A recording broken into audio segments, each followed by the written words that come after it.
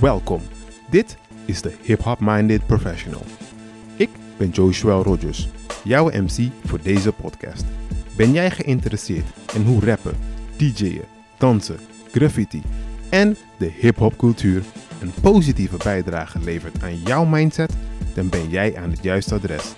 Tijdens deze podcast spreek ik verschillende professionals met een hip-hop achtergrond en gaan wij het hebben over hoe deze achtergrond hun mindset en carrière heeft beïnvloed.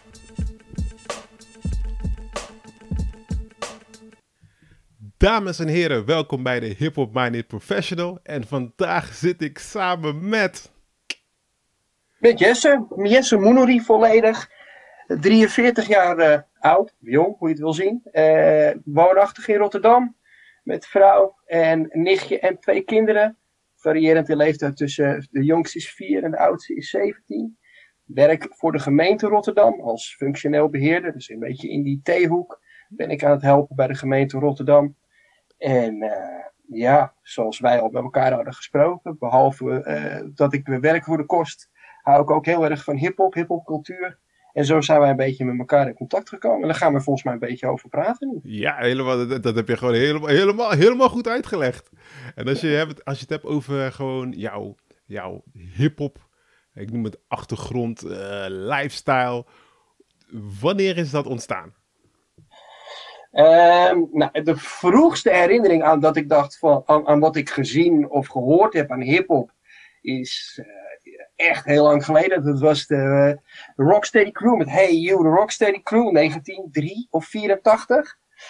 Daarna denk ik het volgende zaadje is denk ik zeg maar dat ik met vrienden van mij, ik heb een oudere zus en die had vrienden die luisterden naar hip-hop eind jaren 80. Dus toen hoorde ik voor het eerst Public Enemy. Dat was wow, weet je wel. Maar waar dat echt voor mij begonnen is en wat ik nog steeds de hip-hop periode die mij het meest dierbaar is begin jaren 90. Dus eerst zeg maar de opkomst van Snoop, Dr. Dre. Later meer de East Coast hip-hop en van daaruit verder. Ja, en sindsdien is het een liefde. Ja, die gaat nooit meer over. Gaat echt nooit meer over. En zeg maar, dus je hebt gewoon je bent begonnen met het luisteren. Wat heb jij nog meer gedaan in het hip-hop? Is het alleen maar luisteren of heb je nog... Nee, wel meer ook. Ik heb op een gegeven moment, heel lang was het inderdaad luisteren. En op een gegeven moment dan wil je ook er iets meer mee gaan doen. Nou, ik had niet echt tekentalent, dus graffiti zat er niet in. Lenig was ik ook niet, ben ik nog steeds niet. Dus b-boying was ook niet iets voor mij. Ik was nog te verlegen om achter een microfoon te kruipen. Maar ik zag altijd een gast bezig achter die draaitafels. En ik dacht, ja, dat vind ik doen. Ik wil de muziek doen. Ik vond het ook leuk om op feestjes altijd de muziek te verzorgen. Dus cd'tjes op te zetten en zo. Ja. En op een gegeven moment ben ik me daarin gaan verdiepen. Heeft een oudere vriend van mij. Die heeft me de eerste, zeg maar, de kreepjes bijgebracht. Ja, en toen was het vinyl verzamelen, waar ik maar kon. Studie-financiering, mijn bijbaantje, al het geld ging. 2 dingen op aan uitgaan. en aan platen kopen, heel lang. Ja. En eerst gewoon DJ'en of gewoon op feestjes. Bij een jongerencentrum heel lang ook als vrijwilliger gewerkt. Dus feestjes organiseren en daar zelf draaien. Open mic nights. Daarna voor verschillende groepen MC's heb ik ook gedj'd voor live performances. Dus dat heb ik ook heel lang gedaan. Dus dat was eigenlijk ook wel waar ik zeg maar, actief in de culture, in de hiphop heb gewerkt, zeg maar. Heb deelgenomen heel lang, ja. Ja. En dus, zeg maar, als je kijkt, want nu zit je ook in de IT. Ja. Als je kijkt naar het IT-gedeelte en het DJ'en, zie je daar al overeenkomsten in voor jezelf? Dat je denkt van, daar kan ik best wel wat linkjes neerzetten. Kijk, inmiddels wel. Kijk, toen de tijd niet zo. Ten eerste, ik ben van huis uit geen IT'er. Ik ben er een beetje ingerold. Ik heb geschiedenis gestudeerd en met vele omzwervingen ben ik uiteindelijk als IT'er aan de slag gegaan. Ja? En in de tijd dat ik echt begon was het puur analoog, allemaal met vinyl. Mm-hmm. En nu is de laatste 10 jaar is echt de switch gekomen naar het digitale. En ik denk dat je daar wel, als je een beetje thuis bent in computers, is die link tussen de twee, tussen het digitale van DJ'en, het streamen, internet, dat soort zaken met mijn werk. Ja, die link is er wel. Ja. Dat denk ik wel. Ja. En als je kijkt, want jij bent gewoon echt gewoon begonnen in het, laten we pakken, het analoog gedeelte. Gewoon echt de tijd van vinyl.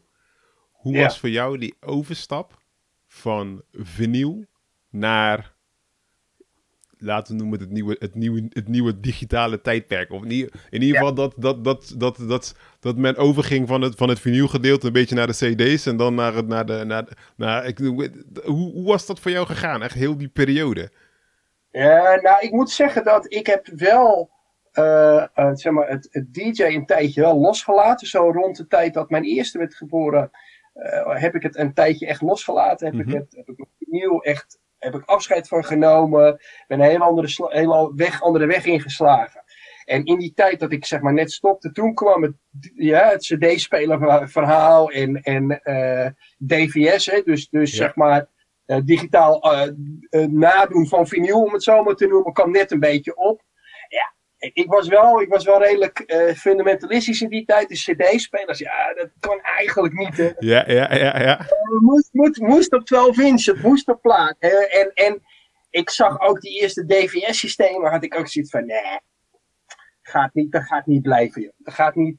Dat gaat er niet worden. En toen op een gegeven moment, ik heb zelf dus, ben ik ermee gestopt. En ik ben het wel altijd, want dat is het. Ik hou van hiphop, dus ik blijf het wel volgen. Vrienden van mij die zijn blijven draaien, dingen die ik op YouTube en zo zag. Je zag dat ten eerste een enorme vlucht nam. En ten tweede zag je ook dat het steeds zeg maar beter werd. En dat ik snapte van, oké, dit is wat je er allemaal mee kan doen. En ik heb op een gegeven moment, na een paar jaar, heb ik bij een maatje van mij, bij Michel, voor het eerst heb ik het een keer zelf geprobeerd. En ik dacht eigenlijk, wow, dit is tof, man. Dit is echt heel tof. En het opent allemaal nieuwe deuren, weet je wel. Dus dat is ook wel belangrijk om dat te beseffen. Van dat je moet niet in het verleden alleen blijven hangen. En ook niet bij muziek, denk ik. Want dan kom je niet verder. En toen dacht ik van, wow, dit is wel heel tof. En je hoeft niet meer met kratten, met LP's te sjouwen. Dat was een van die dingen waar ik op een gegeven moment zo klaar mee was. Je loopt kilo van die dingen te slepen. En nu hoef je in principe alleen maar je laptop mee te nemen. En klaar ben je. Weet je wel? Dus toen was het wel weer van, oké, dit is toch wel heel tof. En toen gedacht van, wil ik eigenlijk wel weer eens wat mee gaan doen. En ja, het kost geld. En je hebt een gezin. En dus dat denk je van, weet je wel, soms gaan andere dingen voor. En op een gegeven moment toen zei lieve echtgenoot, die zei van, joh, je moet er gewoon wat mee gaan doen. Dus we gaan nu gewoon kijken op Marktplaats. En zien we iets wat je tof vindt. Dan gaan we dat kopen. Dus dat heb ik gelukkig gedaan. En dus ik ben nu een jaar of 3 ben ik weer voor mezelf bezig. En ik hoef niet meer in stad en land af te gaan of zo, weet je wel. Maar gewoon om ermee bezig te zijn. Gewoon voor mezelf en op Mixcloud. En af en toe live te gaan op een social media. Ja, dat is super tof. En ik vind het echt weer heel leuk. Misschien vind ik het wel leuker dan toen. Ja. En als je kijkt van, gaan we even terug in de tijd van toen. Wat trekte jou zo erg aan het hiphop, muziek en het cultuur? Ja, moeilijke vraag. Echt een moeilijke vraag. Ja, als eerste natuurlijk gewoon de muziek. Gewoon boom bap, gewoon beats. En gewoon de hele uitstraling. En ik weet niet, het klikte gewoon. Het klikte gewoon tussen mij. Het was gewoon, ja, dit is wat ik tof vind. En ik hou ook van andere muziek. Maar het is via hiphop heb ik ook andere muziek leren waarderen. En ik denk dat ik dat het gave eraan vond. Het is gewoon de hele cultuur. Er is geen andere muziekstroom. Of er is geen andere kunstuiting. Die je zo zeg maar uit verschillende elementen bestaan. Die allemaal tot één ding horen. Dat heb je niet bij andere muzieksoorten. Maar dat heb je alleen in hiphop. En dat vind ik het gave eraan. Dat het gewoon allemaal tot elkaar hoort. Alles maakt één geheel. Ja. En als je kijkt, je hebt als voordat je in IT zat je in geschiedenis. Onder andere, ik heb van alles gedaan. Ik heb voor de klas gestaan. Ik heb in de offshore gewerkt. Ik heb bij een deurwaarder gewerkt. Ik heb in een callcenter gewerkt. Ik heb van alles gedaan. Totdat Totdat ik hier kwam, ja, dat klopt. En van al die dingen wat je had gedaan, wat was toen ik noem het voor jouw eerste passie? Een soort van laat noem het de jeugddroom van, ja, dat ga ik worden als ik ouder ben. Wanneer bedoel je dan? Of wat was jouw jeugddroom, zeg maar? Dat ga ik worden. Als ik oud ben, dan word ik... Ja. Heel cliché, piloot, weet je wel, piloot. Maar dat was echt als kind. En dat heeft er nooit echt ingezeten. Dus ik weet het niet. Heel lang wist ik ook helemaal niet wat ik wilde doen. Ik had weer eens van, ik moet werken, want dan heb ik geld. En dan kan ik platen kopen, weet je. Zo was het een beetje. Ja. En voor de rest deed ik niet zoveel. Ik ben eigenlijk pas qua werk wat serieuzer geworden toen de kinderen in het spel kwamen. Ja. Oké, ja. En als je kijkt gewoon van het qua werk. Dus we hebben één, zeg maar, ik hoor je nog zeggen, het geschiedenisgedeelte. Ja. En dan maak ik heel snel een link van, van dat voor jou hiphop ook één van de muziekstromen is die jou andere muziekstromen heeft laten ontdekken. Ja, en over mensen hebben geleerd waar ik anders nooit van geweten had. En over gebeurtenissen hebben geleerd waar ik anders nooit over geweten had. Ja. Geef ons een voorbeeld van een van die mensen / gebeurtenissen.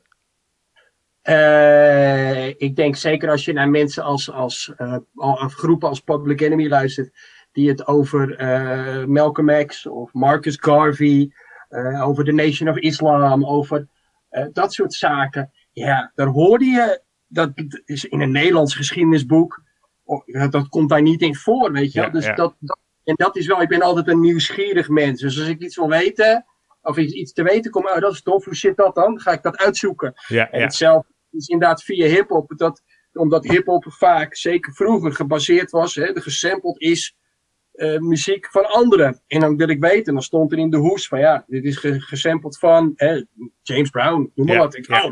Wil ik ook James Brown luisteren. En zo ga je steeds dieper en dieper, weet je wel. En dat is ook zo gaaf. En dan heb ik ook zoveel andere toffe muziek leren kennen. En dus inderdaad ook over culturen en werelden waar je als blanke puisterige jongen van 16 anders geen weet van zou hebben, weet je wel, als je hier in Nederland opgroeit zoals ik. Dus ja, daarom is hiphop zo belangrijk voor mij ook. En dat heb je ook daarbij geldt veel sterker dan bij andere muzieksoorten, vind ik. Ja, en als je kijkt gewoon naar, ik noem het even, het letterlijke diggen in de crates, het graven. Ja. Heb je dat soort van graafmentaliteit, heb je dat ook gewoon meegenomen in alle verschillende rollen die je hebt gehad? Zeg maar, dus bij het deurwaarderskantoor, in het IT, op de offshore. Ik denk wel, wat er in ieder geval de overeenkomst is de gretigheid om te leren. De gretigheid om ergens achter te komen en iets nieuws te ontdekken. En dat is denk ik wel wat het overeenkomst tussen het diggen wat ik deed. Kijk, dat doe ik dus nu niet meer, omdat ik nu puur digitaal draai. Maar vroeger inderdaad vlooienmarkten en kringloopwinkels en allemaal dat soort dingen gingen allemaal af. Op zoek naar toffe dingetjes om mee te draaien of om te scratchen of wat dan ook. En die nieuwsgierigheid en die wil om achter nieuwe dingen te komen, dat heb ik wel meegenomen. Dat ik veel dingen en veel onderwerpen wel altijd wel interessant vind, weet je. Ik ben in veel dingen geïnteresseerd, Ja. En als je kijkt gewoon naar, want heb je ook echt gewoon, was je ook echt bezig met het scratching? Ja, wel wat. Ja, ik was niet een super scratcher hoor. Ik ben meer een party rocker. Ik kan een beetje scratchen. Ik kan een paar basic scratch technieken, die kan ik. Laat ik het zo zeggen. Ja, en als je kijkt gewoon van, kijk, je hebt een soort van voor het DJ'en gekozen, omdat je zat gewoon lekker in de achtergrond. Ja. Heb je nou ook gewoon door jouw carrière heen ook gewoon een soort van allemaal achtergrondrollen gehad?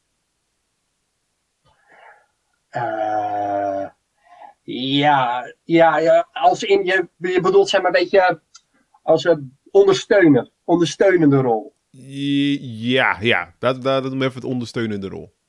Ja, dat denk ik wel, inderdaad. Zoals nu wat je als functioneel beheerder doet, is je bent als het ware, zit je als je zorgt dat anderen iets kunnen doen. Anderen kunnen presteren. Je moet zorgen dat een systeem werkt, zodat anderen daarop kunnen werken. Nou, dan denk ik, als je dan die vergelijking trekt, is met de DJ'en. Een goede DJ zorgt dat ze MC kan uitblinken. Dat je MC zijn ding kan doen. Ja. En datzelfde was wat ik voor bijvoorbeeld dan bij de deurwaarder heb ik ook echt voor het geld gedaan. Dat heb ik ook niet zo heel lang volgehouden. Dat is echt een zware baan, vond ik. Ik vond dat geestelijk best wel zwaar. Mm-hmm. Maar dat andere werk, bijvoorbeeld bij die offshore, dan deed ik de planning. Dus dat is ook weer ondersteunend zorgen dat, hij moet vrij hebben, op tijd terug zijn.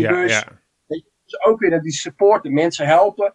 Ja, ik denk en ik hoef niet per se op de voorgrond te treden. Ik wil dan, laat mijn handen en mijn muziek maar spreken en zorgen dat anderen kunnen, shinen. Ja. En als je kijkt naar je tijd bij de deurwaarder, je gaf aan van, dat is een soort van, dat was een soort van zwaar. Neem ons daarin even mee. Wat maakte dat zwaar? Er zijn niet veel mensen die in die hoek, zeg maar, aan de slag gaan. Nou, omdat je hele tragische verhalen hoort. Ja. Mensen die het meeste gebeurt aan de telefoon, dan heb je nog een bepaald soort afstand, hè? Want je hoort alleen maar iemand. Ja. En je ziet het niet. Maar we hadden ook bijvoorbeeld Bali-diensten.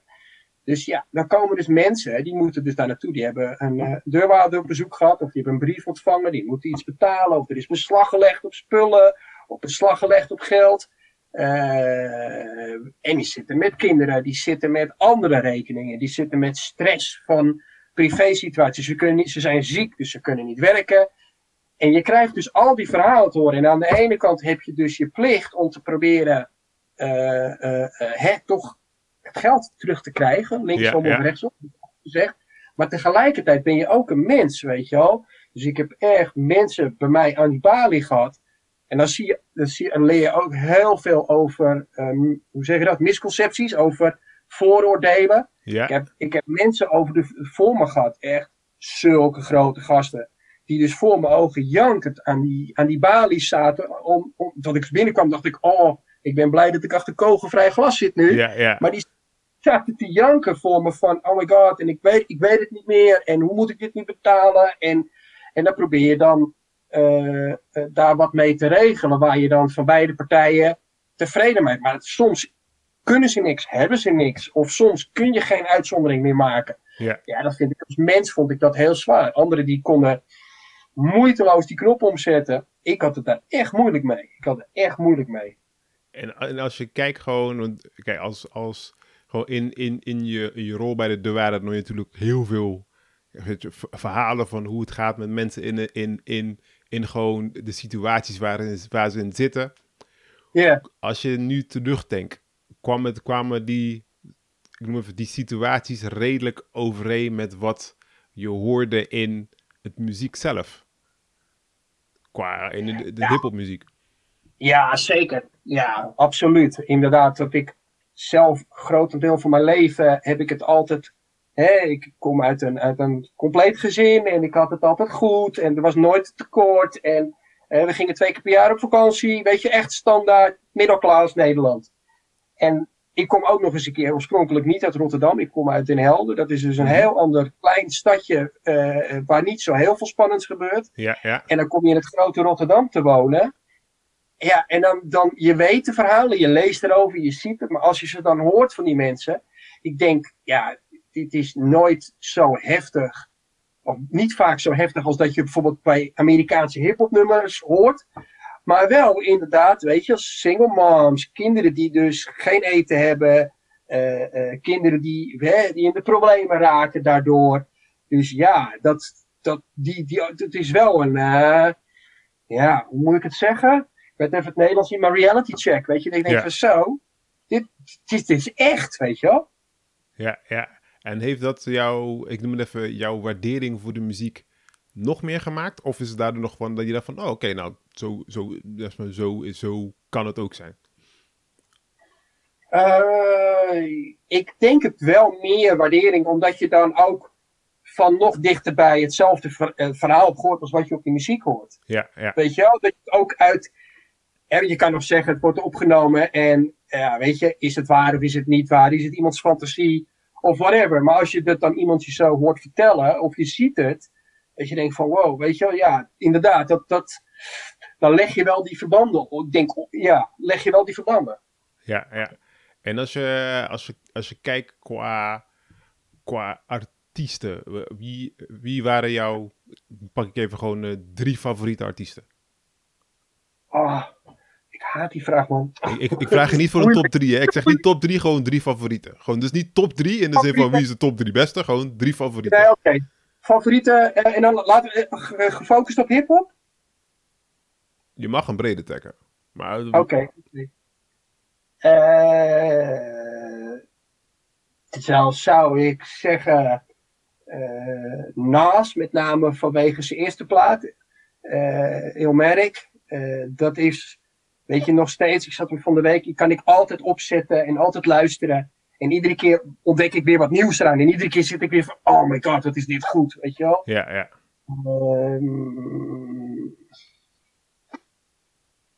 Even denken. Wat nog meer?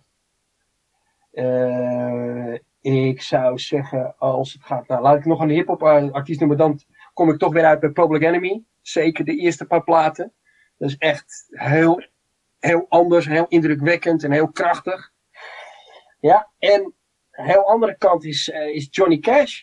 Heb ik in de loop der jaren heel erg van wow, weet je wel. Dat ben ik heel erg gaan waarderen. Omdat het een keer verhalenverteller was. Ja. En als je kijkt naar, dan pak ik even bijvoorbeeld een Public Enemy. Wat zijn de grootste dingen die jij daaruit hebt uitgehaald dat hun echt wel een van jouw favorieten maken?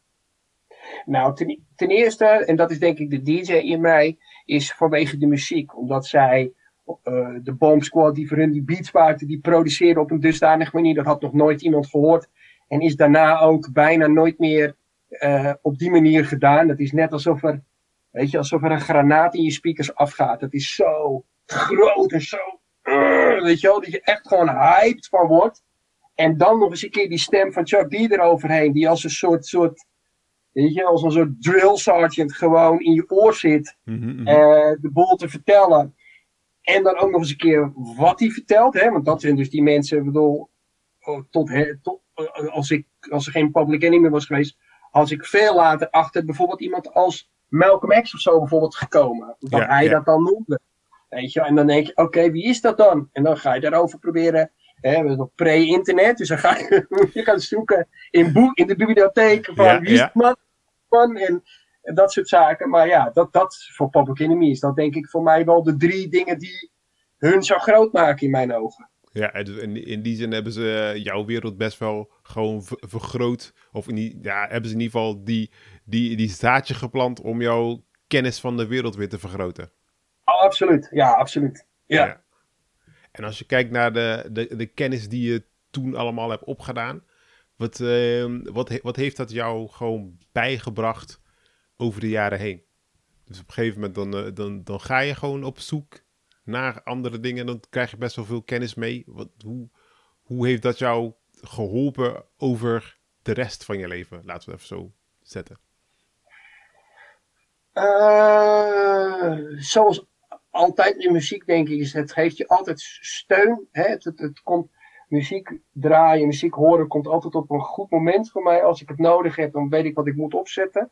Dus in die zin heeft gewoon alleen al het horen geeft mij steun en kracht.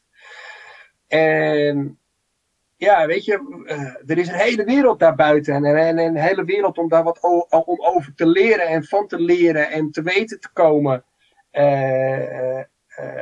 En dat heb ik zeg maar, door dat soort artiesten mede, is dat wel in mij getriggerd. Dat er meer is dan wat je alleen maar op school leert en wat je in de krant leest in die tijd dan. Want dat is waar je nieuws krijgt. En, Dus ja, weet je, dus op die manier dan is het een extra, was hiphop misschien ook voor een deel gewoon een extra nieuwszender voor me of zo, weet je wel? Ja. Ah, dat is wel mooi, ja. En als je ook kijkt, want je pakt dus allemaal Johnny Cash als voorbeeld, qua verhalen vertellen. Hoe heb je Johnny Cash ontdekt? Hoe is dat gegaan? Ja, gewoon gek van muziek zijn. En dat is. De mensen met wie ik omging, zijn allemaal muziekgekken. En de een was meer thuis in punkrock, dus dan pikte hij wat van punkrock op. En de ander was weer meer into metal. En nou, mijn ouders, met name mijn stiefvader, die luistert heel veel naar country. Dus daar had ik het wel een beetje van meegekregen. Ja? Maar op een gegeven moment, ik heb ook een tijdje als bijbaan, heb ik nog bij de Free Record Shop gewerkt. Ik kan je nog herinneren, de Free Record Shop, de cd-winkel. Ja hoor, ik heb genoeg cd's daar gehaald. Ja, precies. Ja. En dan, als je in zo'n winkel werkt, en dat is dan één grote snoepwinkel, dus dan ben je ook heel geneigd om, oké, ga ik dat eens proberen. Want je moest de muziek draaien in de winkel. En ik had geen zin in TMF Hitzone of wat dan ook. Dus dan ga je wat proberen. En dan dacht ik, oh ja, die ken ik wel. Die kende dan waarschijnlijk Ring of Fire van hem, een van zijn bekendste liedjes. Ga ik die hele cd luisteren en denk, wow, die man heeft ook weer wat te vertellen. Dus dan ga je je daar weer op verdiepen. En dat is het. Het is bijna geen muzieksoort waar ik niet iets wel leuk van vind, zeg maar. Ja, dus dan ga je bedoel. Ja. En als je nu kijkt, je komt gewoon uit de tijd van de free record shops. Weet je, gewoon echt zoeken naar muziek. Het hele cd moeten afdraaien of beluisteren. Hoe vind jij nu de overgang naar het streaming? Ja, het heeft aan de ene kant veel voordelen. Want wij hebben zelf hier ook Spotify en aanverwanten. Dus je komt nog steeds, je kan heel makkelijk aan je muziek komen. En dat is tof, want je kan heel veel dingen uitproberen en heel veel dingen ontdekken. Maar er zit wel een bepaalde romantiek in naar cd's zoeken, naar vinyl zoeken, naar het hoesje bekijken. Weet je nog, een boekje. Dan ging je kijken, er staat de songtekst in, of de liner notes, of weet je, dat had wel, dat heeft heel veel. En je merkt het, daarom gaat het denk ik ook nooit helemaal weg. Mijn dochter, die is nu 12, en die had op een gegeven moment van, die was benieuwd, oké, cd's luisteren. Dan heb je hier in Rotterdam de Platenboef. Dat is een tweedehandswinkel. Ja. Die had ik dus een keer meegenomen. Nog net voor de corona-uitbraak. En dat was gewoon onwijs mooi om te zien. Want die ging dus ook voor het eerst, zoals wij vroeger allemaal stonden, door die bakken heen bladeren. Ja. En dan stapeltje naar die meneer toe. En dan vragen, mag ik deze luisteren? En dan met je koptelefoon op gaan zitten. Ja, weet je, dan zie je, dat heeft iets veel meer dan, even op Spotify kijken, weet je, of Spotify aanzetten. Ja.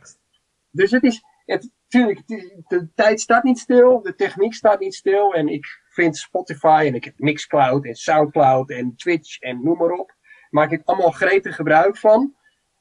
Maar ja, dat heeft wel dingen, plaatjes zoeken, dat heeft wel een speciaal plekje in mijn hart. Ja.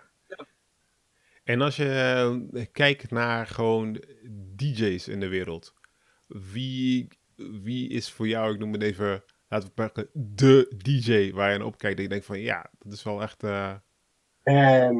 Op dit moment vind ik degene die het meest bovenuit steekt, voor wat ik tof vind aan DJ's, dat is Scratch Bastard. Dat is een Canadese DJ. Mm-hmm. Die is begonnen als battle DJ. Dus die heeft die DMC-wedstrijden allemaal gewonnen en zo. En die maakt ten eerste, vind ik, die heeft als uitgangspunt hip-hop. Mm-hmm. Maar die brengt zoveel stijlen op een zo'n toffe manier samen. Kan ook nog eens een keer, hence the name Scratch Bastard, kan onwijs goed scratchen. Heeft een onwijs goed oor. En dat vind ik wel van ja, dat is een toffe DJ die zoveel verschillende stijlen kan combineren. Dat vind ik heel gaaf. Ja.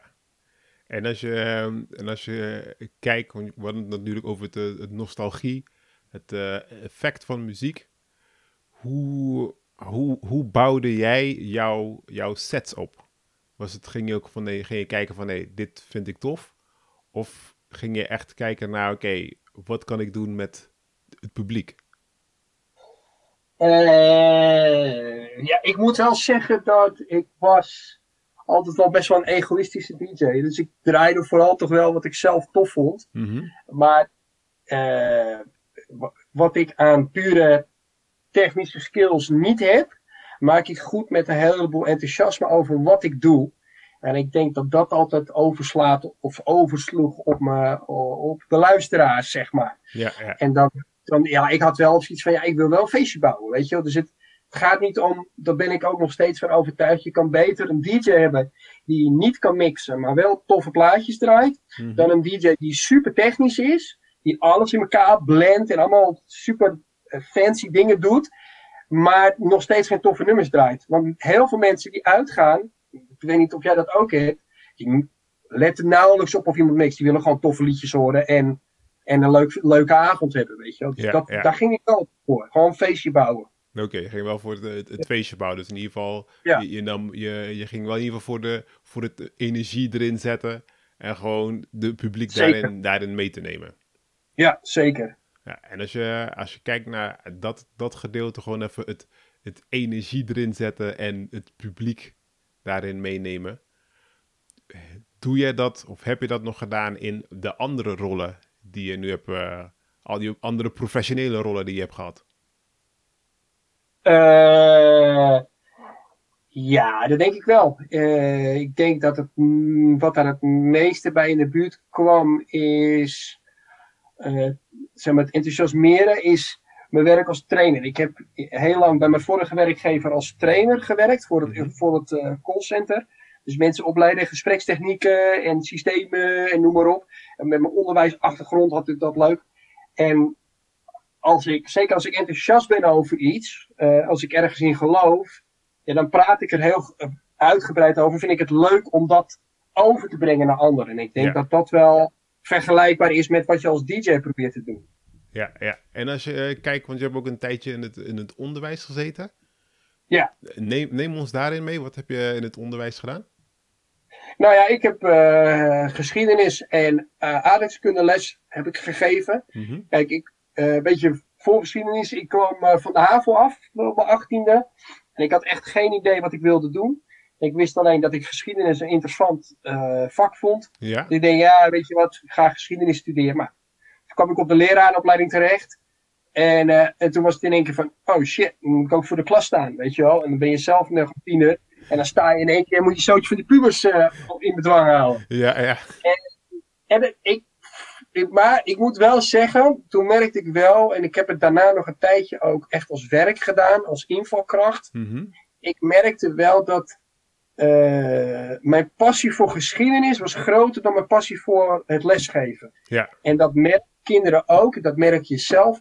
En onderwijs is bij uitstek is een baan die moet je doen vanuit een passie. Ja. En als je die niet vanuit een passie doet, dan hou je het niet vol. Dan gaat dat niet goed. Ja, en dat merk ik ook. Dus ik probeerde wel dat enthousiasme erin te leggen. En sommige klassen en sommige onderwerpen kon ik dat enthousiasme wat ik dan bijvoorbeeld in mijn muziek ook had, kon ik ook delen met een klas. Ja. Maar weet je, ja, je weet het ook hoe het gaat. Als je een zootje van die 15-jarige gastjes hebt, ja, die zitten niet helemaal te wachten over de middeleeuwen of whatever. En als je dan zelf ook niet echt die drive hebt, Mm-hmm.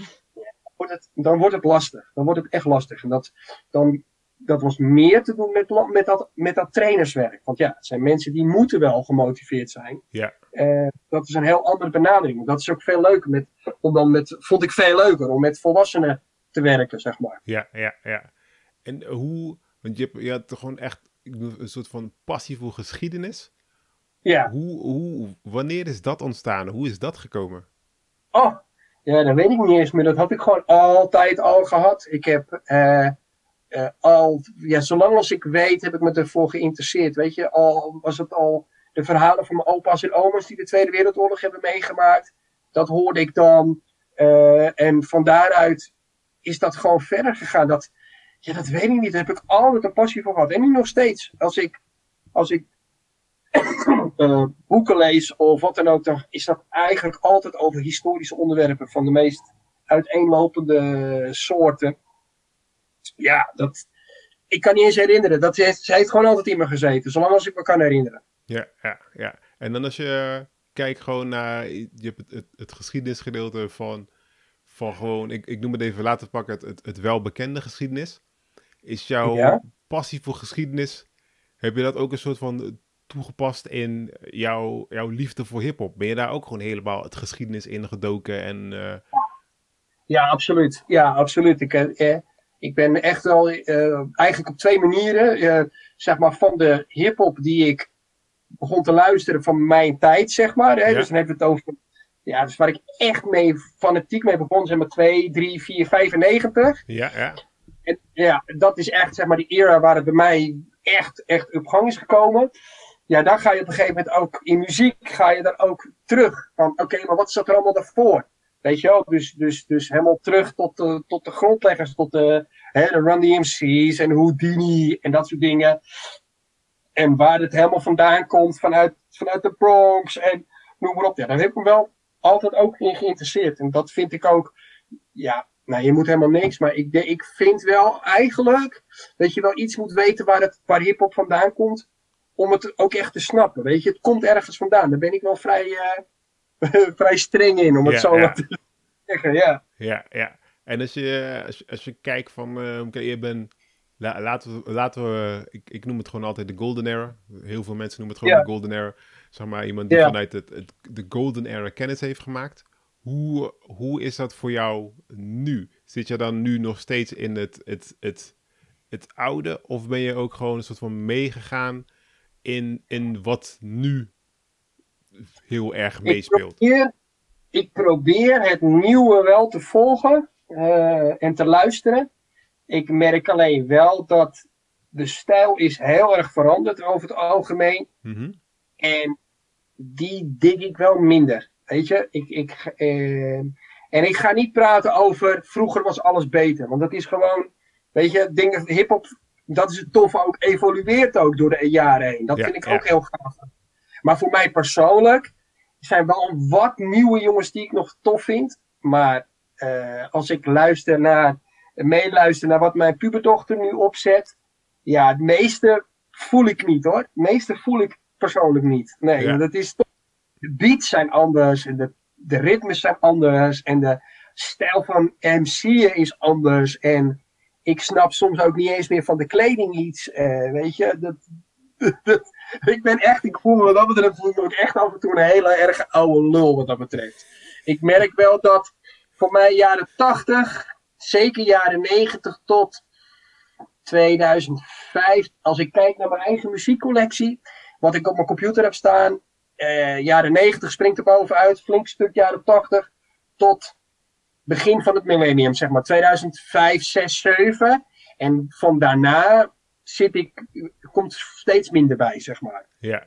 Dus en als je nu kijkt van hoe jij vroeger, laten we zeggen in jouw tienertijd, kijkt naar muziek, zie je daar overeenkomsten in van hoe jouw dochter dat nu doet? Ja, in de zin van het enthousiasme heeft ze wel. En de interesse heeft ze wel. Dus behalve al die, ze gaat supergoed, ze luistert naar, weet je, nou, noem ze maar op, Cardi B en Nicki Minaj en hoe heet ze, wie vindt ze nou meer goed? Nou, kom ik nog wel op. Maar dat soort artiesten, dan zie ik het enthousiasme wat zij daarbij heeft. Mm-hmm. Hoe hard zij daarop door de kamer loopt te dansen, is vergelijkbaar, die energie, met wat ik had in mijn tijd als ik de Chronic opzette of zo, weet je wel. En het toffe is dat ze wel open staat om ook naar papa's muziek te luisteren. En dat we ook dat voor een deel kunnen delen. En dat ze dingen ook van, laat me horen. Oh ja, dat vind ik wel tof. Dat vind ik wat minder. Weet je, dat die openheid en die interesse voor, die heeft ze wel. Dat is wel leuk. Ja. En als je gewoon kijkt, want dat is een beetje vergelijkbaar hoe jij dus ook vanuit jou gewoon een soort van terug in de tijd ben gegaan. Ja. Merk je dan voor jezelf dat misschien de jeugd van tegenwoordig toch nog wel veel vergelijkingen heeft met de jeugd van toen? Van in jouw eigen tijd? Jeugd is jeugd. Weet je, het is eigenlijk ook maar goed dat ik het allemaal niet zo tof vind meer, die muziek van nu. Weet je, en ik vind het ook heerlijk dat ik me... weet je, muziek moet ook voor jongeren zijn, met name, en ook om lekker tegenaan te trappen. Dus ik vind het mooi dat nog steeds het kan chockeren. Net als dat ik mijn ouders met mijn gangsterrap kon chockeren, denk ik af en toe als ik naar Wet Ass Pussy luister, denk ik zo, weet je wel. Weet je, dat vind ik wel mooi. Dat hoort er ook bij. Muziek, zeker hiphop, moet ook een beetje blijven rebelleren. Moet ook een beetje... Ja, een beetje controversieel blijven. Daar hou ik ervan. Dat vind ik wel goed. Ja. En wat vind jij wat vind jij de kracht in dat controversieel zijn? Wat vind jij dat eigenlijk bijdraagt aan, pak ik even, aan de maatschappij zelf? Omdat wat je er ook van vindt, je krijgt het gewoon in je gezicht gesmeten. En dat is met muziek, is het veel krachtiger dan veel andere vormen, zeg maar. Je kan het ook muziek veel beter vertellen dan via een schilderij of zo, weet je wel. En zoals ik al zei, gewoon lekker rebelleren en mensen chockeren is gewoon altijd goed, weet je wel. Laat mensen maar over de zeik gaan over je muziek. Dat is alleen maar prima. En ik denk dat er ongetwijfeld nog steeds, nou ja, weet je, mensen als bijvoorbeeld Kendrick of zo, die snijden ook nog steeds wel de onderwerpen aan waar mensen in geïnteresseerd zijn. Dat vind ik altijd, als dat er een beetje in blijft. Hè, je moet ook lol hebben met muziek. Muziek is vooral om te feesten. Maar een beetje de onderwerpen aansnijden. Dat is nog steeds wel goed dat gebeurt. Ja. Dus in die zin van ook gewoon qua, laten we zeggen, de artiesten die jij benoemt, die zijn ook wel de onderwerp aansnijers. Dus dan pakken we even een Nas, een Public Enemy, een Kendrick nu. Als je kijkt gewoon naar jezelf in het professionele werkveld, ben jij ook dan wel een persoon die bepaalde onderwerpen ook gewoon eigenlijk naar boven brengt en aansnijdt? Nee, dat denk ik niet. Je bedoelt onderwerpen, bedoel je zeg maar die sociale onderwerpen in het werk? Of bedoel je echt werkgerelateerd? Wat bedoel je dan? Ja, meer in de werk gerelateerd. Ja, al ben ik zelf nooit zo direct, zeg maar, zoals die voorbeelden die je net noemde. Ik ben van mezelf meer van de harmonie, weet je. Ik ben niet voor niks achter die draaitafels gekropen en ben niet met die mic gaan staan, zoals sommige van mijn maten, die hebben die honger, dat weet je. Geven MC's, die moet je gewoon op een gegeven moment die microfoon uit hun handen pulken. En datzelfde heb je ook mensen die gewoon graag de dingen vertellen en zeggen waar het op staat. Ik doe het wel, maar ik doe het op mijn eigen wat meer diplomatieke manier, om het zo maar te zeggen. Ja. En want je hebt ook nu denk je hebt gewoon heel veel gedj'd. Heb je ooit ook erover nagedacht, of misschien heb je het wel gedaan, om een soort van het producerkant op te gaan? Wel over gedacht destijds, maar nooit van gekomen. Waarom weet ik eigenlijk niet. Het grappige ook daarbij is, nu ik wat ouder ben en wat meer ook niet het gevoel heb dat ik iets moet doen om mezelf te bewijzen, heb ik behalve dat DJ'en weer opgepakt, ben ik wel van plan om ook voor mezelf gewoon lekker op mijn computertje proberen wat beats te gaan maken. Maar destijds niet. Nee. Er was ook nog eens een keer zo dat de groep waar ik het meeste mee heb opgetreden, we noemden onszelf de Alchemisten, die hadden we een jongen die hele goede beats maakte. En dat was iets van, dat zit wel goed, weet je. Dat is hetzelfde als dat je DJ Premier of zo aan boord hebt. Ja, oké, die beats die klappen, daar hoeven we voor de rest niks aan te doen. Ja. Ik hoef alleen maar het live gedeelte te verzorgen. Dus nee, echt zelf beats produceren heb ik nooit gedaan, nee. En als je gewoon kijkt naar, je hebt ook in de groepen gezeten. Ja. Wat heeft hiphop gedaan voor jouw sociale leven? Heel veel. Ik heb heel veel toffe dingen daardoor meegemaakt. Ja. Weet je, het was nooit professioneel. Het was zelfs niet eens semi-professioneel. We hebben het echt alleen maar gedaan omdat we het tof vonden om te doen.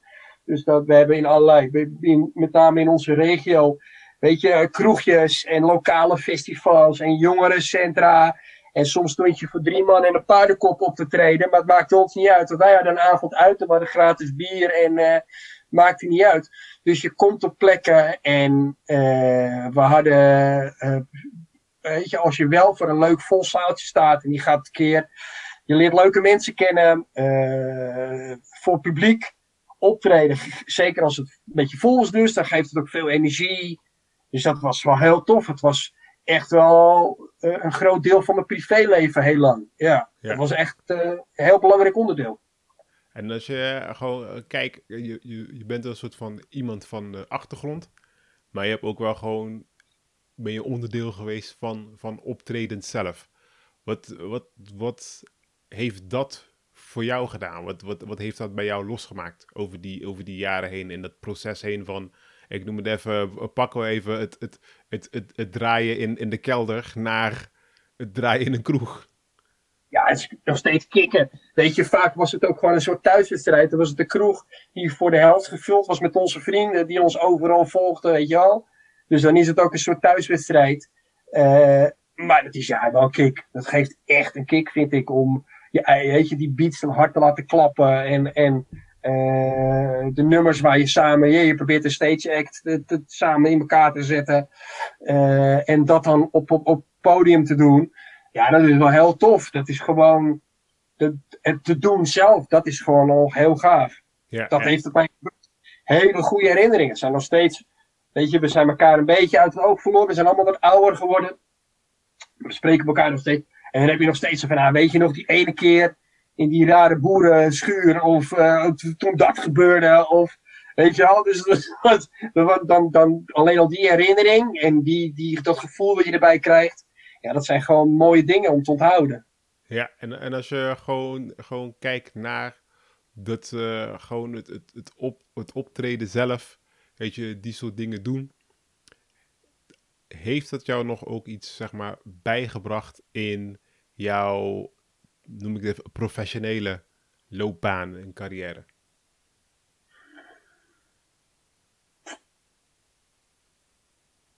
Goh, goeie vraag.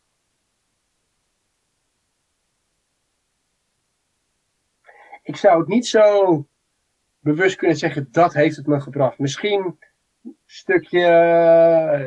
stukje zelfvertrouwen, een stukje, ja, dat misschien.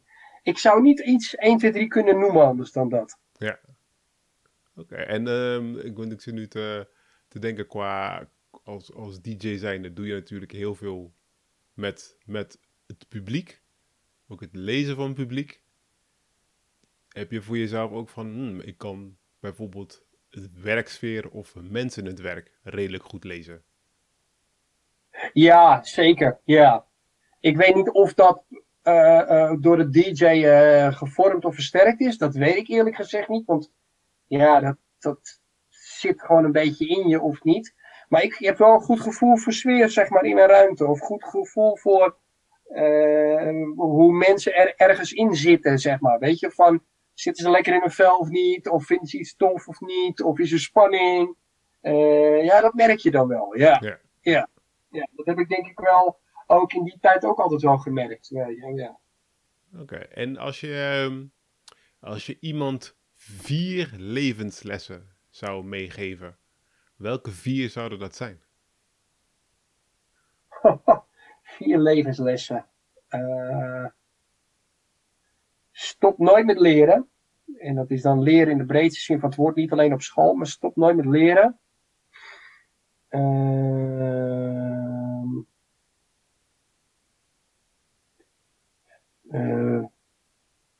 Wees zeker van jezelf. Mm-hmm.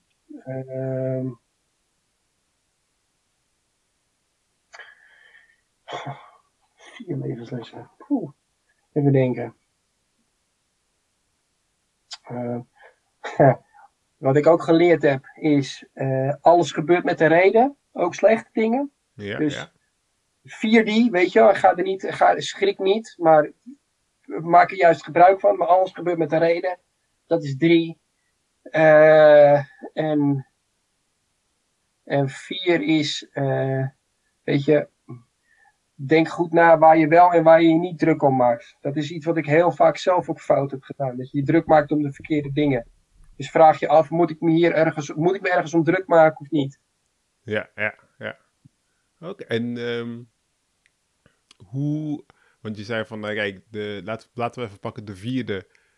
Dat is iets wat je zelf vroeger ook heel een beetje in zat. Hoe heb je daar een draai aan kunnen geven? Dat je dat in ieder geval wat minder doet?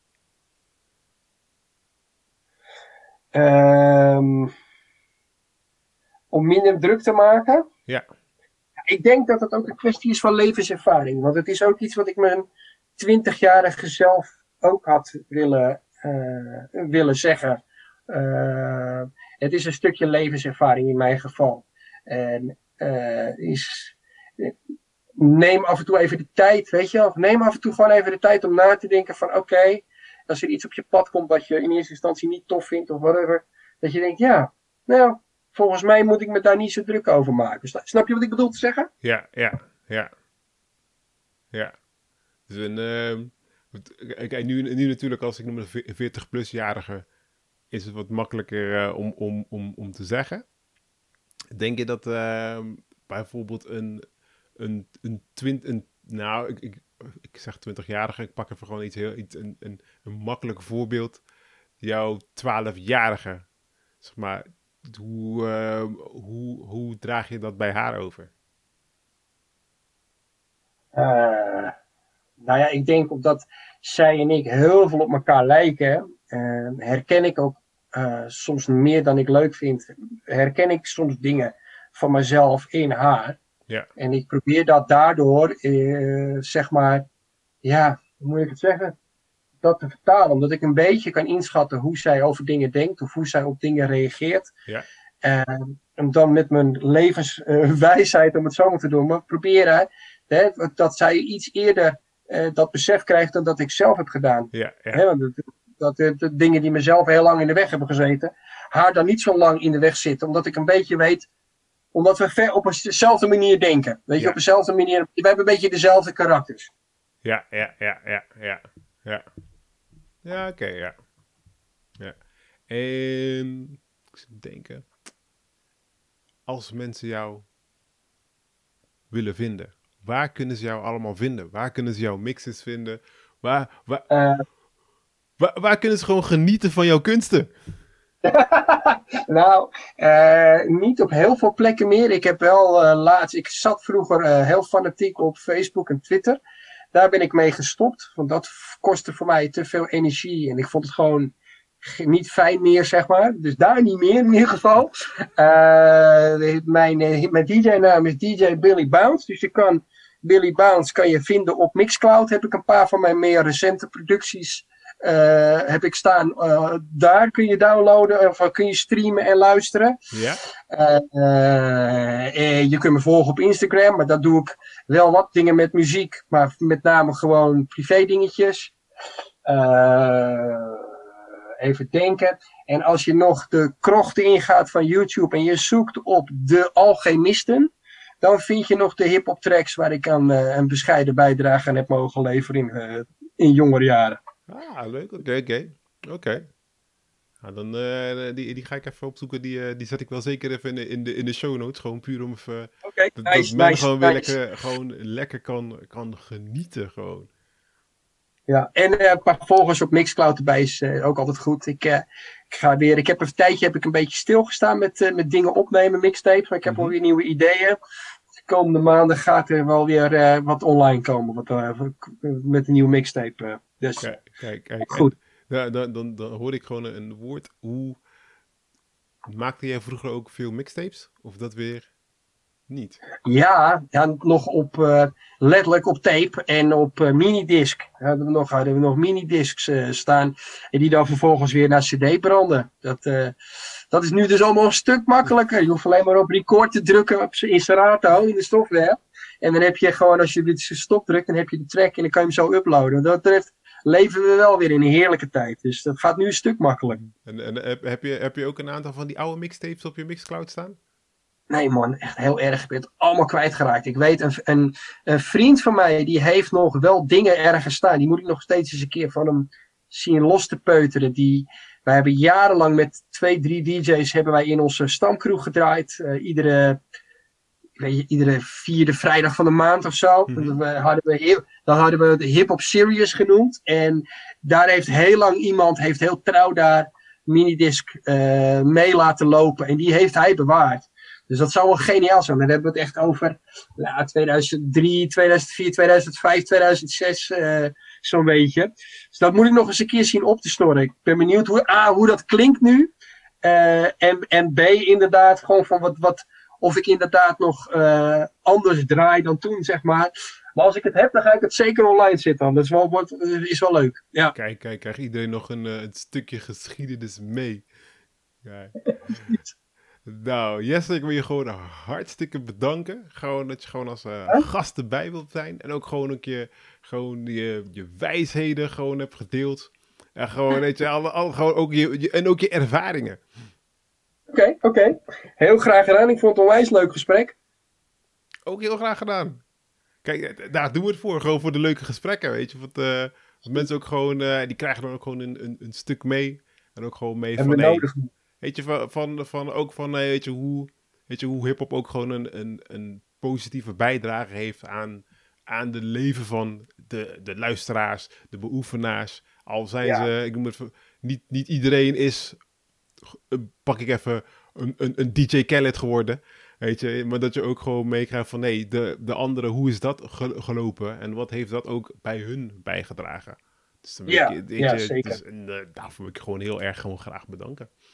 Graag gedaan. Het was altijd leuk om over hiphop te praten. En wat ik ook tof vond is de links die jij hebt gelegd in je vragen tussen de professionele en de muziek. Daar had ik nog heel veel dingen ook nooit echt bij stilgestaan. Totdat je het vroeg en ik dacht van, dat is waar ook. Dus dat is wel tof. Ja, precies. Ja, lampje. Ja, precies. Ding. En daar gaat het om, weet je. En sommige, en dan gewoon als mensen aan het luisteren zijn, dat ze er ook mee krijgen voor zichzelf. Ook is van, oh ja, weet je, dat is ook weer iets moois. Precies. En dat is ook het tof aan deze tijd. Ik ben ook, doordat we zoveel binnen zitten met z'n allen, ben ik ook heel veel podcasts gaan luisteren van allerlei onderwerpen. Dat is ook onwijs leuk. En dus ook dit soort dingen, weet je, dat is gaaf. Ja. En dan gewoon als laatste, welke podcast zou je dan mensen nog willen meegeven? Welke podcast is... Nou, wie ik trouw iedere week luister is... dat heet Talking Sopranos. Dat zijn 2 van de acteurs uit de serie De Sopranos. Mm-hmm. Die iedere week een aflevering bespreken. Dus als je zoals ik, onwijs veel van die tv-serie houdt... Ik weet niet, je kent het neem ik aan wel, De Sopranos. Ja. Dan zou ik die zeker gaan luisteren. Echt heel leuk. Ja. Kijk, dan hebben ze nog een tip mee. Nou, ja. Dames en heren, nou, dit was deze aflevering. Jullie zien wel wie de volgende gast gaat zijn. Wordt wel zoals altijd een verrassing. En jullie horen mij, of zien mij bij de volgende aflevering. Bedankt voor het luisteren van deze aflevering van de Hip Hop Minded Professional. Abonneer via jouw favoriete streamingdienst, zodat jij de volgende aflevering niet mist. En ga naar hiphopculturecoaching.com voor meer informatie over hoe hiphop bijdraagt aan jouw mindset.